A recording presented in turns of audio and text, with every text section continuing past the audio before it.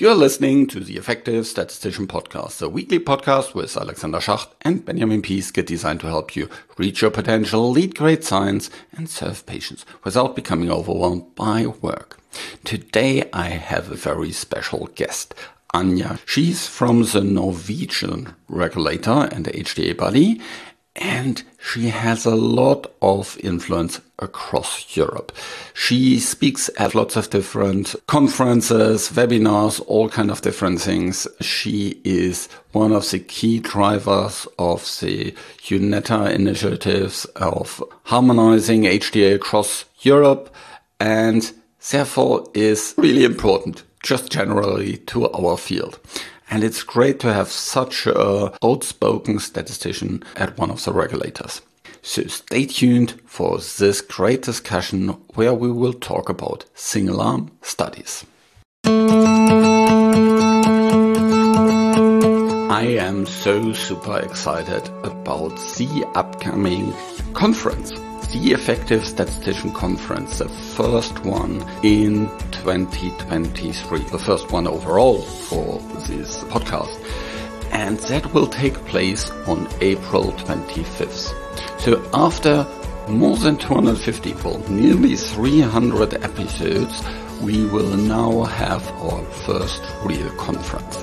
It's a 5-hour event with lots of high-class presenters about estimates, Bayesian approaches in early development, medical affairs, digital health applications, simulations of studies and development plans, network meta-analysis, how you can work more effectively, and lots of further topics that help you to become the best statistician you can be. So head over to my homepage, theeffectivestatistician.com, and register for this conference. And of course, this conference will be free. So I'm not charging anything for this live delivery of all these different things. Just share it with others so as many people as possible can benefit from it. I'm producing this podcast in association with PSI, a community dedicated to leading and promoting the use of statistics within the healthcare industry for the benefit of patients. Join PSI today to further develop your statistical capabilities with access to the video-on-demand content library, free registration to all PSI webinars, and much, much more. Visit the PSI website at psiweb.org to learn more about PSI activities and become a PSI member today. Welcome to another episode, and today I'm really excited about a guest that I was thinking about having for a very long time. Anja Schiel. How are you doing, Anja? Fine, thanks, Alexander. Okay, so if you're working in the HTA area, Anja probably doesn't need any further introduction. For all of the others, Anja, maybe you can explain a little bit what you do and how you got there. Yes, I've been working at the Norwegian Medicines Agency now since 2012. I have a background in biology, actually. Mostly I drifted off into statistics once the microarrays came onto the picture and data sets started looking a little bit more complex than the usual 10 mice in our experiments. And I would say as a woman with an interest in statistics, I was very strongly pushed into that direction by many people because I found it a strange combination. Most people don't like statistics. But the real reason why I ended up doing the job I'm doing is because my agency was looking for someone who could explain complex statistical problems to people that don't speak statistician. And that is where I think lots of my colleagues, we have 6 by now at the agency. There's barely anyone who's a real statistician. They are all coming from sideline backgrounds, I would say, for the very reason that we need to communicate the translation, I would say. Yep. So it's not the facts, but rather we explain other people what it really means for their interpretation instead of packing everything in a language that anyhow nobody understands. And that's how I ended up there. Yeah. But you also have a couple of additional roles now. Tell us a little bit about UNETA 21 and your roles there. I'm one of the vice chairs of UNETA 21's Joint Scientific Consultation Committee. The Joint Scientific Consultations are the follow-up of what used to be called the parallel advices, which is a bit a confusing term because there's also parallel advice with the FDA. So I think that's where some confusion was living. And before that, it was called early dialogues. The idea is that for many years, people like me that work at the border between regulation and HTA have understood that there are problems when those two stakeholders don't communicate properly with each other. So the industry is trying to serve two kings almost, and that can not really work unless these two kings and their kingdoms are connected and understand each other. And that is the main reason why we have these joint scientific consultations. They have been one of the two elements of the 3 joint action programs that UNETA went through in the last decade. 2 of the products that the industry most strongly felt were needed. And the joint scientific consultations really had an enormous popularity, with the usual problem that popularity kills. The HTAs have limited capacity to do these kind of advices. The demand was much higher than what we could offer. But now with the new pharma legislation coming in 2025, the joint scientific consultations are one of the cornerstones together with the joint clinical assessments. Yeah, I hope that both on the regulatory side as well on the HTA side, there will be a lot of new opportunities for statisticians to work on the non-pharma side in the future there. And across Europe, we get a much stronger kind of representation there at some point. I think that would be pretty cool. Okay, we don't speak about UNETA today. Also, it's great to have someone from that perspective here, but we wanted to speak about a very specific point. We both stumbled over the same LinkedIn post that was there following up the ISPOR 2022 in Europe. And someone says, yeah, we need to convince payers of single-arm studies. And you said something like, yes, single-arm studies should maybe not be the kind of default options for developing drugs and getting it through HTA. Yet on the other side, there is the very often having a complete head-to-head study is maybe also not the perfect solution either. But there's surely kind of other ways to move forward. Let's start by talking about single-arm studies. Where do you see most of these single-arm studies coming in? Unfortunately, they're coming in where they are not supposed to be. Okay. There's a lot in the oncology field. The biggest area where we have a problem with a single-arm trial, the way it is used. 15, 20 years ago, you would see a single-arm trial as a phase 2, hypothesis generating, perfectly okay if you want to do that as a pharma industry. But when it comes to approval, it starts getting a problem. It should be a problem, but it's almost a no-go for HTAs. Because obviously, if one understands what HTAs are supposed to do, which is we first need to assess the internal validity of a study. Then we have to establish relative effectiveness, not just effectiveness, relative effectiveness. And that in itself already tells you there has to be something to compare to. And then in a last step, when we have to make this decision on whether to buy something or not, then we have to run through an exercise which kind of establishes the external validity, meaning that you have to contextualize your results in the context of a national healthcare system.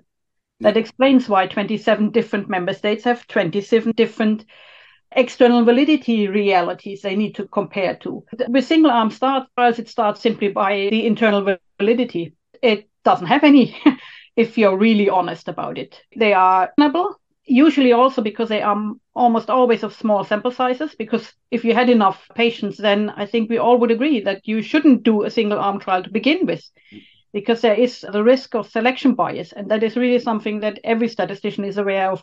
Is a very, very huge problem if you have that. And also single-arm trials rely on a ton of assumptions. Unfortunately, they often lack any justification. It's just making a statement. And as a matter of fact, we have seen in recent time that some of these assumptions have actually simply been wrong. And once you get more data, you realize that they were wrong to start with. You have examples there of those. You probably do remember the publication about the accelerated access from the FDA, where they said that for some of the accelerated products, either the survival data were never produced, or in some cases, it was shown that there was no survival benefit. Mm-hmm. And in worst case, you even have a detriment on the long run when you finally start doing the real analysis and the real data and you have comparisons. And that is because this concept of single-arm trial is really one of a go, no-go decision-making. But this is not how either regulators or HTAs are working. We are not go, no-go. We have a much more complex problem. And we also have this issue that the endpoints that you can use in single-arm trials, they are not necessarily considered clinically relevant by HTAs. An observed response rate is something that is very highly debated. And there are enough clinicians that will tell you it has no clinical meaning for patients. There are patients that claim it has clinical meaning for them. It depends on who you ask. But for HTAs, it is a huge problem. And the endpoints that we are usually willing to accept, the time to event endpoints, cannot be interpreted in a single arm trial. It's that simple. Yeah, let's say, so there's a lot of questions. So first is with observed rates, things that has a name observed in it. So patient's assessment, physician's assessments, all these kind of different things are prone to all kind of different biases, as we know. And they are much more susceptible to biases from investigators. You have different investigators in your face in a clinical trial compared to that you have in real world. This is a typical ones. You have probably different sites, and there are all kind of different things. You have different ways to assess things. Maybe you look more regularly, you look more closely, you look more whatsoever. All these kind of things complicate it even more. Now, if we would have something like survival rates, how would that help then? Or which kind of problems would you see remaining? And the endpoint is just one aspect. The real issue for us is the comparison. It's not even the randomization, because statisticians should understand that the randomization is just an insurance that we don't have this selection bias. Yeah. But once randomized, everything happens in a trial. You never have full control. We understand that patients have different experiences. They do different things. Maybe they violate the protocol even without telling you, because on occasion patients might lie. So all these things are quite accepted. What I, as a statistician, find the problem is I can live with variability, heterogeneity, with protocol violations, but I need to be able to assess them. And I can only assess the degree and the impact if I have a comparison. Without comparison, this is just all assumptions, promises by someone. No, it didn't make any difference. I can't assess this. And as a statistician, that's the only thing I can't accept. I can live with all kind of wild assumptions. Then it's my task to prove that they are wrong, or that they are overly optimistic or overly pessimistic or whatever. But in a single arm trial, I'm left with nothing that would allow me even to prove that it's wrong or biased. That is the problem that I see as a statistician. But that's very specific for the statistician. If I have to go and take my health economist role, there are so many additional levels that are coming in. But just to start with, as a statistician, I'm against single-arm trials in a pivotal setting because I cannot make an inferential conclusion. And that is what I'm supposed to do. That's at least how we work normally. Yeah. Okay. So let's speak about the comparison. And I guess if you say comparison, you're referring to something else than something like a statement. In the literature, we have seen response rates of 2%. And here in the study, we have a response rate of 20%. Therefore, this is a breakthrough treatment. Yes. And that's definitely a problem. Nothing is more frowned upon. If you look into the HTA statisticians literature, then what they call naive comparisons. We all know that even the same company running the same trial has difficulties repeating their own trial. Yeah. So how on earth am I supposed to rely on something that comes from a literature description where, yes, they had some similar inclusion-exclusion criteria. And anyone who has ever done a network meta-analysis realizes that this is a guarantee for absolutely nothing. Because they're going to throw out more studies with the same inclusion-exclusion criteria than you're going to include. It tells you something about the fact that, as I said, randomization is at baseline for the very second you put this patient into the voice recorder randomization program. And after that, it doesn't hold anymore. It's only the assignment to the treatment. Then everything has an impact. Your treatment centers, is it multinational? Is it national? Regional preferences, local preferences, whatsoever. And patients still have rights when they are participating in a trial, so they don't have to behave like they are little robots.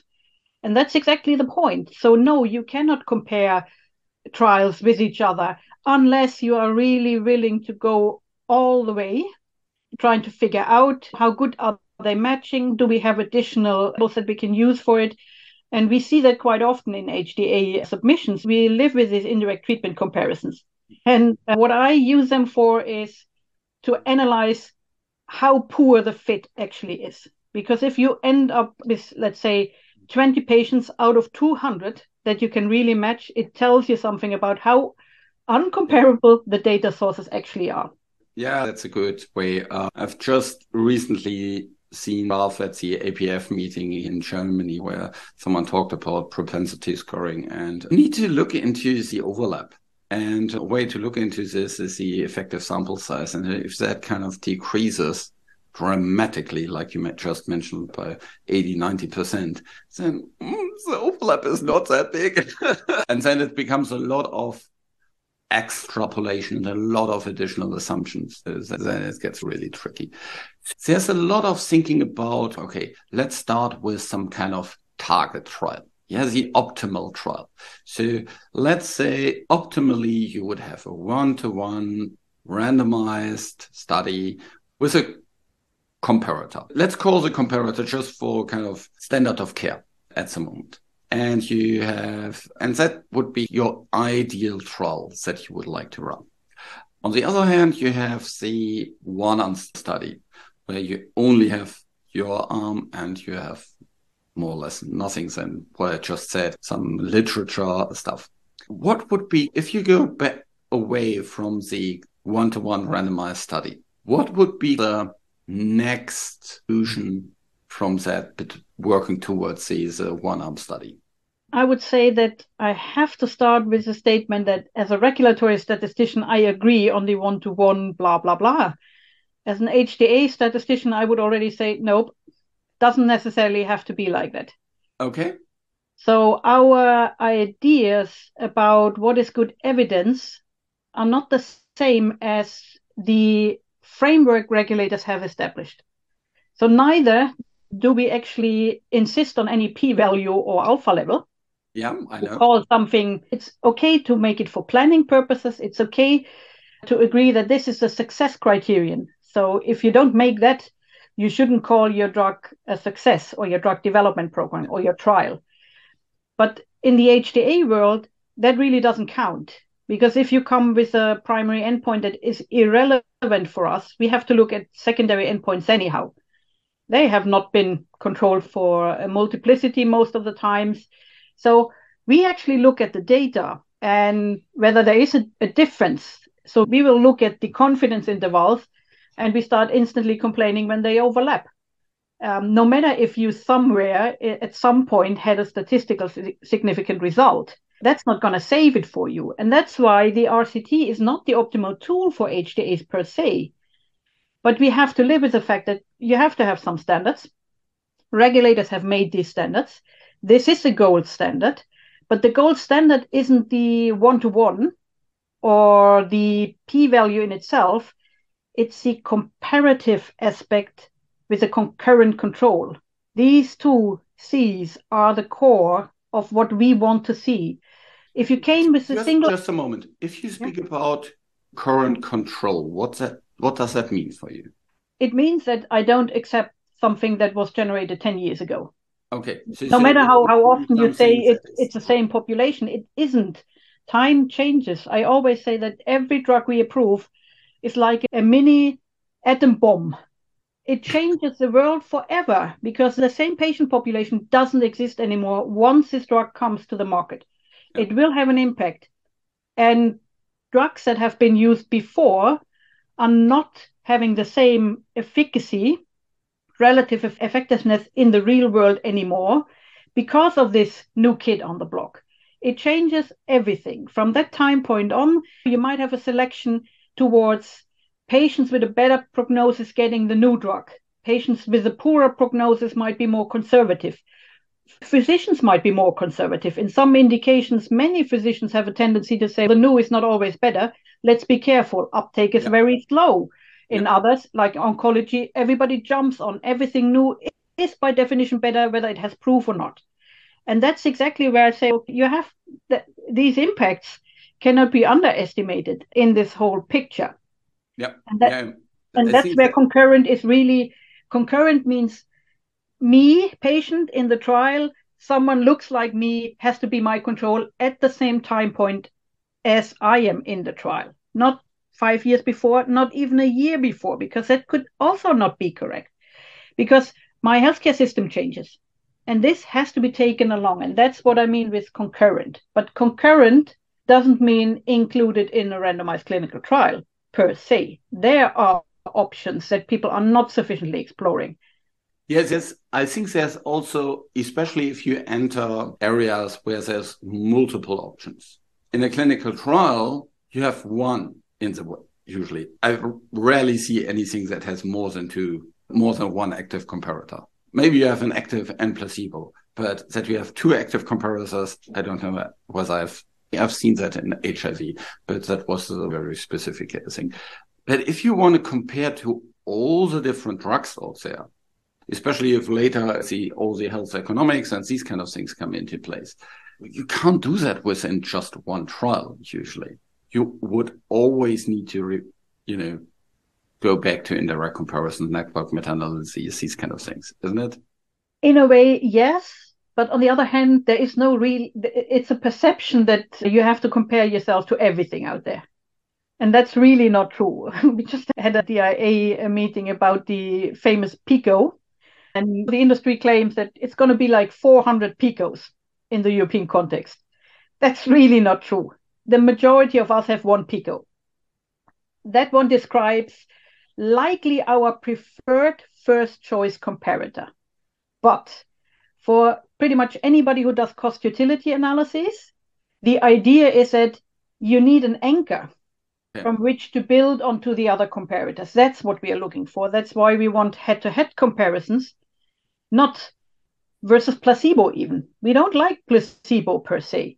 I'm trying to explain to the industry already for quite some time now that there is a strategic choice you can make because regulators will accept several comparators in your study. But if you're really smart, and I really hope there are lots of people that are going to listen to this that are really smart, you will choose your comparator for your randomized clinical trial based on an exercise on beforehand, trying to figure out which comparator would give you the strongest network meta-analysis or indirect treatment comparisons options for the HTAs. And that might, as a matter of fact, not always be the last drug, but rather one where there is more evidence available. And if you make that exercise on beforehand doing this network meta-analysis, then you can easily figure out if there is a comparator that has huge advantages because there are many other studies that would allow you to build a stronger network. That should be your first choice because in the end, it might be one of the PICOs. And the idea is that we can formulate PICOs with different populations or different comparators. And the difference is between and or. We tend to say or, meaning that we have a preferred comparator, but we would also accept another comparator and a third comparator in worst case. And if any of those are the ones that you can pick and that help you to then make this extrapolation to the other comparators, the contextualization that is required for different countries, then you can make your job easier by just doing your homework on beforehand, not afterwards, because that's what always happens. You run your trial, you've discussed it only with the regulators. They said, yes, this is okay. They don't tell you something else would also be possible. They just say, no, this is okay, because that's the question you're asking. Instead of saying to yourself, what's the strategic best choice? Yeah. And would that still be acceptable for the regulators? And probably it would be. They wouldn't say no to that either. But then if you make your homework, you realize that it does pave the way for the other analyses that are needed for the 27, plus every other country in the world that does cost utility analysis. It's not just us 27. There are many other countries that do the same.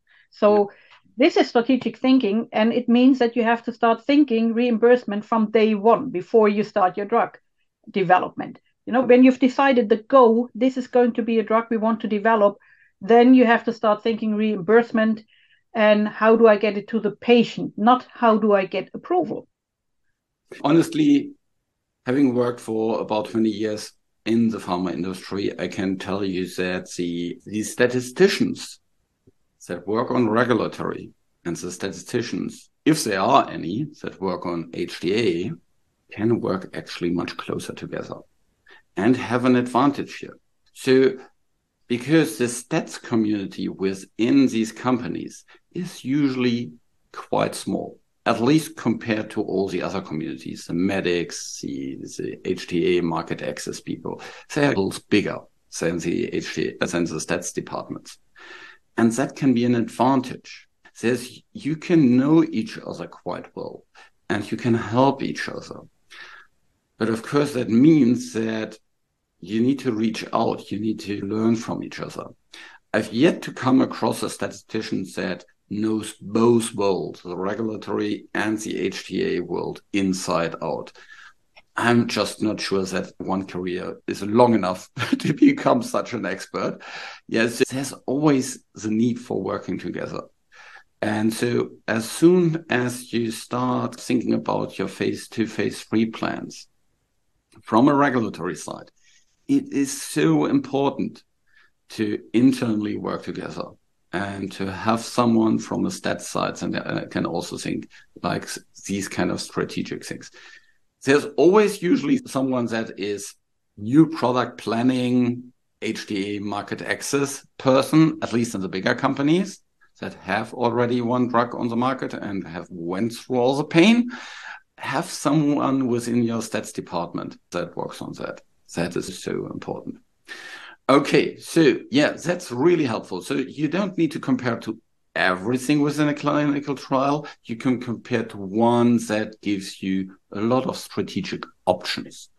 I can think about one area that I worked a lot in is psoriasis, for example. And there are two drugs. One is etanercept and the other one is ustekinumab.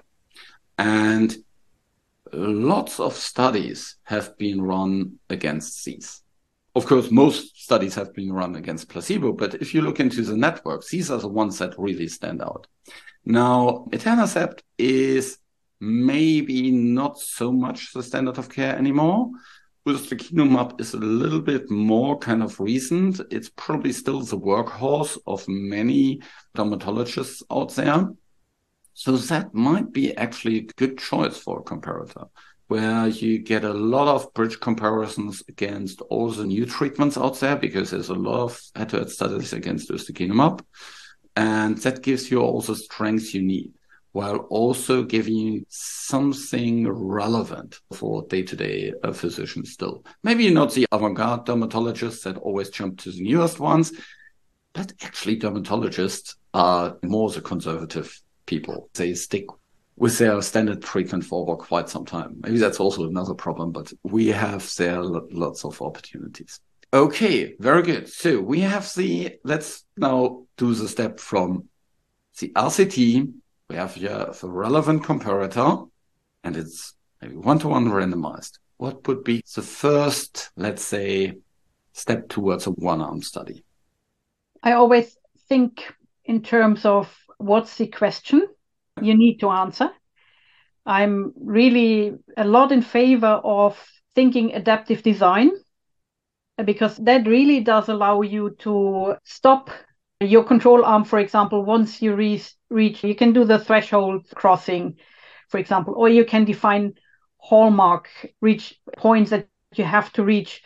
For example, in some of the rarer diseases, you can probably best define something where you say, okay, now we've seen enough. And we've seen enough is, I think, where sometimes the statisticians are getting in the way on the regulatory side. They wouldn't get in the way on the HTA side because enough is not the same as statistically significant. So yes, you can accept a certain risk, accepting that you've seen enough, which might not be the same as the inferential framework. And you need to be willing to discuss that. What is enough? When do I feel that I have seen the data that make me certain enough on safety or an efficacy endpoint that I would accept that now the controls can go out? It depends also on your claim. And I think there's something that it's a bit broken in our system. Patients, payers, HTAs, we all want better drugs. But if we can't get better, doesn't mean that someone who is as good as couldn't come to the market, preferably with a lower price, or preferably with another advantage. So yes, there are reasons why you want additional drugs on the market. But the idea seems to be that everybody says we have to be better, but that's so difficult. So to avoid having to be better, we do a single arm trial, which is a completely unlogical choice. And that's, I think, where I'm most frustrated with the system. It doesn't have to be better. It can be just as good. The point is that you have to prove it. And the proof is only possible when it's comparative. It's never possible by just claiming that I'm potentially better, theoretically better. No, bring me data and let's discuss what this data has to look like. And there are, as I say, many options to decide on. Okay, maybe you're not better. Doesn't mean that you couldn't be in the armamentarium of the dermatologist as a useful tool. Maybe your side effects are different, or the frequency of administration is preferable for some patients, but not for others. Really not the issue. The issue is the proof. And you have to prove any claim of better just as well as you have to prove any claim of not worse than. And that has to come from, and there always has to be some RCT part in your development program. How big that has to be, that's a different point. And just as you say, for example, if you understand that your trial is going to be enormously big if you have to include a very heterogeneous patient population, then the discussion has to be not around how can we minimize the costs and the burden to the companies in the development program, claiming we want to spare patients. We can come back to the spare patients argument.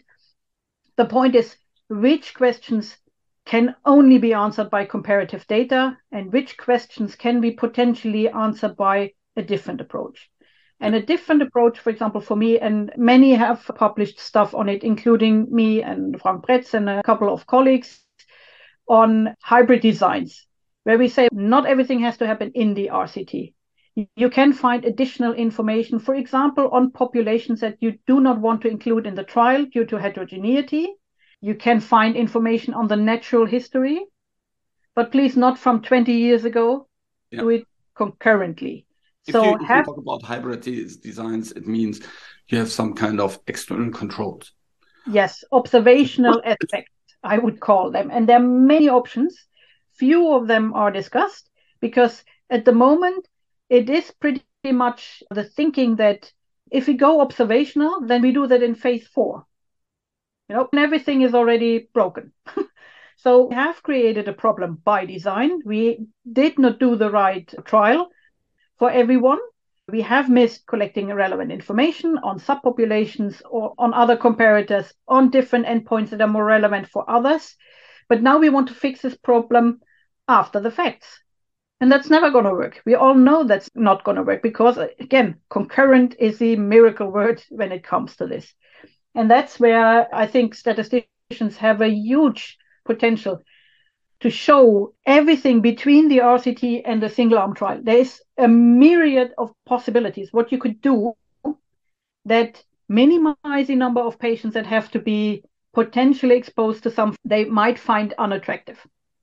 But keep in mind, unless you have proven it black on white that you are better or as good as, any claims that ruin the equipoise of the development program are really misplaced. Patients also need to understand that new is not always better. And they are going into this trap of, I always say that there's a reason why we have double blind as an aim, because physicians are equally bad in judging what is really going on. They also mostly see what they want to see. And as a statistician, when I tell people what we are doing, I always say we are the science of trying to help people to avoid seeing things that are not there. That's what we do. Or just seeing the things that we want to see. Yes. And trying to give them a possibility to understand no matter how much they want something to work, there's an alternative explanation. And if there's enough evidence that the alternative explanation that it doesn't work is supported, then they have to simply accept that fact. That's what statisticians are supposed to do. Not tell people that all the time, no, you can't do this or you can't do that. We have to explain to them the potential of misinterpretation, the risk they are taking if they make a decision based on something that's not solid enough and not robust enough, understanding the dangers of not having a control arm. And yes, at the very end of this discussion, when we have offered them many alternatives in between that would all have benefits in terms of their design being more robust, more attractive, and still attractive enough for patients, then we can in the end come to the conclusion that in some instances, a single arm trial is the only option. And I agree on that. But an important aspect is always, you need to make a difference between generating just evidence for some signal of efficacy and the wish to generate scientific knowledge. I think trials have to be the latter, not the first. They need to contribute also to the scientific knowledge. And avoiding all the problematic questions by doing a minimalistic design is when the industry refuses to contribute to the building of scientific knowledge. And also, I agree that we have to protect participants in trials as best as possible. But then again, a trial is an experiment. There is no human right to participate in an experiment. It's your free choice. There's also no human obligation to participate in an experiment if you don't want to. But what the experiment should in the end lead to is information for future patients. And at the moment, with the way we are developing drugs, we are sacrificing the future patients with the argument that we have to protect the participant in trials from having to do something that is unpopular. I keep wondering, all the generations before us that had to go through all the randomized clinical trials to give us the drugs we have today, have they all been idiots for doing so? No, they haven't. And do we have an obligation to try to at least participate in these experiments for the greater good? Yes, we do. If you don't want to, you don't have to. But if you do, then please participate in a good trial. Yeah. And actually, I think I would put it the other way around. It's ethically questionable to put someone in a bad study. You put them at risk without a lot of benefit in the end. And I really like the approach with the adaptive design, because that gives you lots of opportunities, especially if you at the same time also run a prospective observational where you get exactly what you talked about, the concurrent treatment.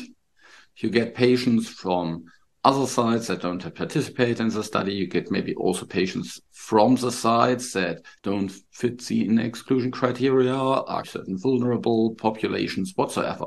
And that helps you to exactly establish that framework that you talked about in terms of the external, what did you say, contextualization.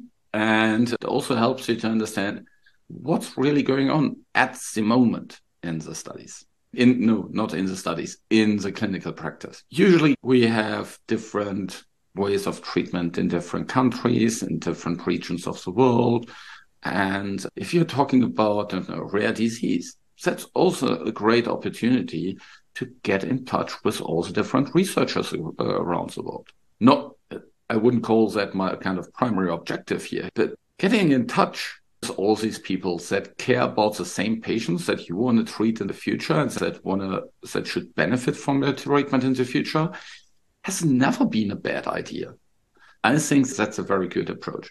By the way, it also, these types of studies help you get data on many more aspects, things that you will get asked throughout the HTA process, any epi data, any kind of burden of disease data, any data about what are the typical treatments out there, what are the treatment patterns, where are the problems, what do patients care about, all kind of different things you can learn from this observational data that you actually cannot learn from the RCT.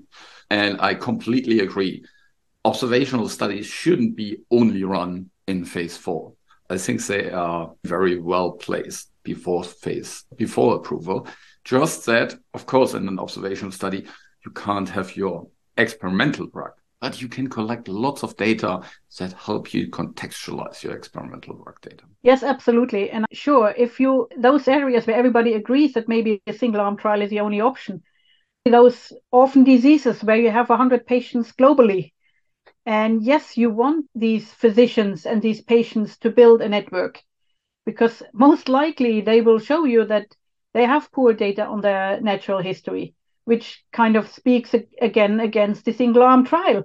They have an extremely heterogeneous treatment option map because everybody tries something, but nothing really works.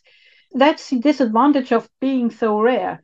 But instead of trying to really identify the evidence gaps at the start, work towards it and say, okay, maybe it isn't this generation we can save, or we can bring a good treatment to this generation. But for the next generation, we can build a basis on which we can finally identify a working treatment when we have one. Because it's in the orphan area where you really wonder, is the treatment really not working, or is it just because the data are so poor that we can't see it might be working? And that's where you run into this, where you say, okay, that is just poor planning from everybody's side. It's not identifying early enough what kind of evidence is needed, and that evidence is not just the trial for my drug. It is this larger context that you're describing, what I call the scientific knowledge. And scientific knowledge is actually what is needed for good decision making. And decision making, strangely enough, falls into the category of HTAs, payers, physicians, patients, their families. We all have decisions to make, and we all feel like we have to make them on insufficient information coming from drug developers. And that's where the line is, where we say this has to change. It simply has to change, because I feel uncomfortable. I'm getting old enough. I'll be a patient sooner or later for something more serious than the little aches and blah blah that I'm having. And if I go to my doctor and I have the idea, they look at me and say, yeah, we have this armamentarium. I have this box, 10 drugs in there. Make your pick. Take your favorite color or the favorite package size. Because as a matter of fact, I cannot tell you, you as a patient should take first the green ones, then the blue ones, and then the yellow ones, because I have evidence that supports this. Instead, they're just offering me all of this. And it's again back to where we started. Trial and error. That was the reason why we invented statistics in the first place, why we invented RCTs, why we are hammering on that we need better evidence, because we don't want to have this trial and error. And yet, when you go into the clinic, you start feeling like, okay, there's an awful lot of trial and error going on, awful lot of, in my experience, coming from your doctor. And I'm really like, I don't want experience, I want evidence. Yeah, completely agree. That is, you basically just summed up my personal vision. I want to Make sure that payers, physicians, and patients, especially patients, and the caregivers, their parents, their kids, if they are elderly, have the right evidence, at the right time, and in the right format to make the right decisions. So the last is also really important. It's not sufficient that the evidence is somewhere out there, hidden behind a paywall of a journal or in clinicaltrials.gov that nobody other than us statisticians, and sometimes even we, can't understand what's really in there. That is really important. Even if the evidence is there, it's hardly communicated well throughout the system so that we can make informed decisions. Data literacy is surely one part there, but as an industry, we can definitely improve that. Yeah, absolutely. And I think one of the things that I covered and I was really happy was, I know that not everybody is so fond of the Estimand framework and feels it's just adding another layer of complexity to everything. But I did, in fact, discover a couple of studies that didn't use some kind of fancy acronym as a title of their study in clinicaltrials.gov anymore, but they actually used the Estimand description. And that is something that I would really love to see everybody to do. Don't give me the wonder or miracle acronym that you torture out of whatever description you have given to your trial. But tell me really explicitly on the first page in the description what your trial is actually doing.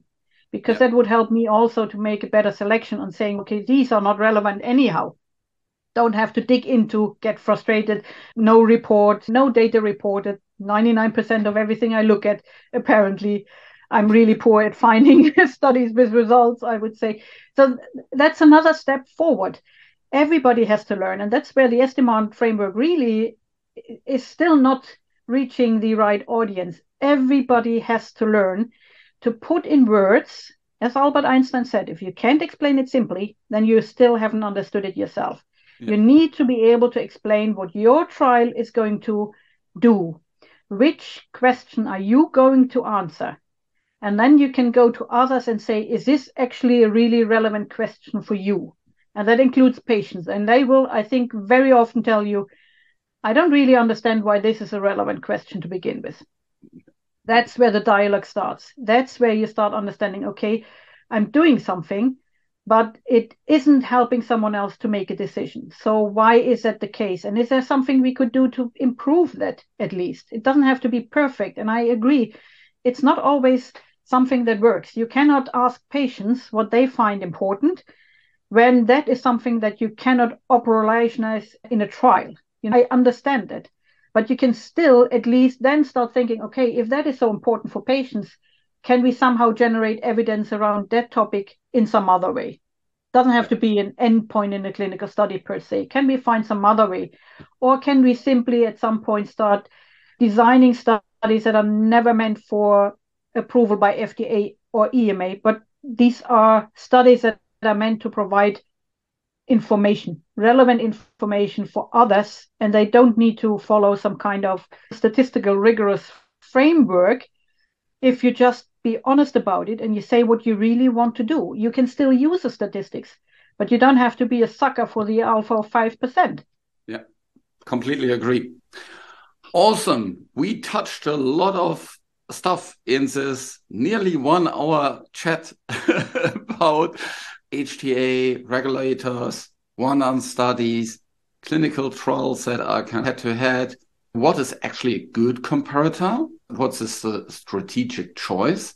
The overall evidence that you need to have.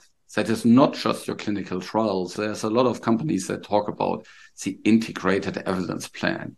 And better you are in that as a statistician or as a stats function, I think actually we can actually drive that very nicely. And what we talked about a couple of different design options as well to how to get there. Thanks so much, Anja. That was an outstanding chat.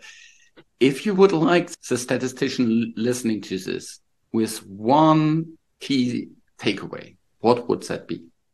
That we have to see ourselves as facilitators for trial designs that answer scientific questions. We are scientists. And we should stand for that. And I know it's very hard to pick up that fight for anyone. It's a hard fight on the regulatory side. It's a hard fight on the HTA side. It's definitely a hard fight within pharma companies. I know the argument, why should we do something more because our competitor got away with a single arm trial. That's where we have to really push extremely hard and say, I saw it the other day on LinkedIn also, is right, even if nobody does it. Wrong is wrong, even if everybody does it. That should be our motto for 2023, I think. Yeah. Upskill your leadership and influencing skills, and then let's do that together.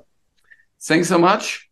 Have a nice time, and maybe we speak again on this podcast in the future. Yeah, would love to. Thanks, Alexander. I do hope you enjoyed this discussion with Anja, and I'm pretty sure you will enjoy participating in the upcoming conference, the Effective Statistician Conference. So head over to the homepage and check the registration and make sure that you have time on the 25th of April in 2023, and see you there at the conference. This show was created in association with PSI. Thanks to Rain and her team at VVS who helped with the show in the background, and thank you for listening. Reach your potential, lead great science, and serve patients. Just be an effective statistician.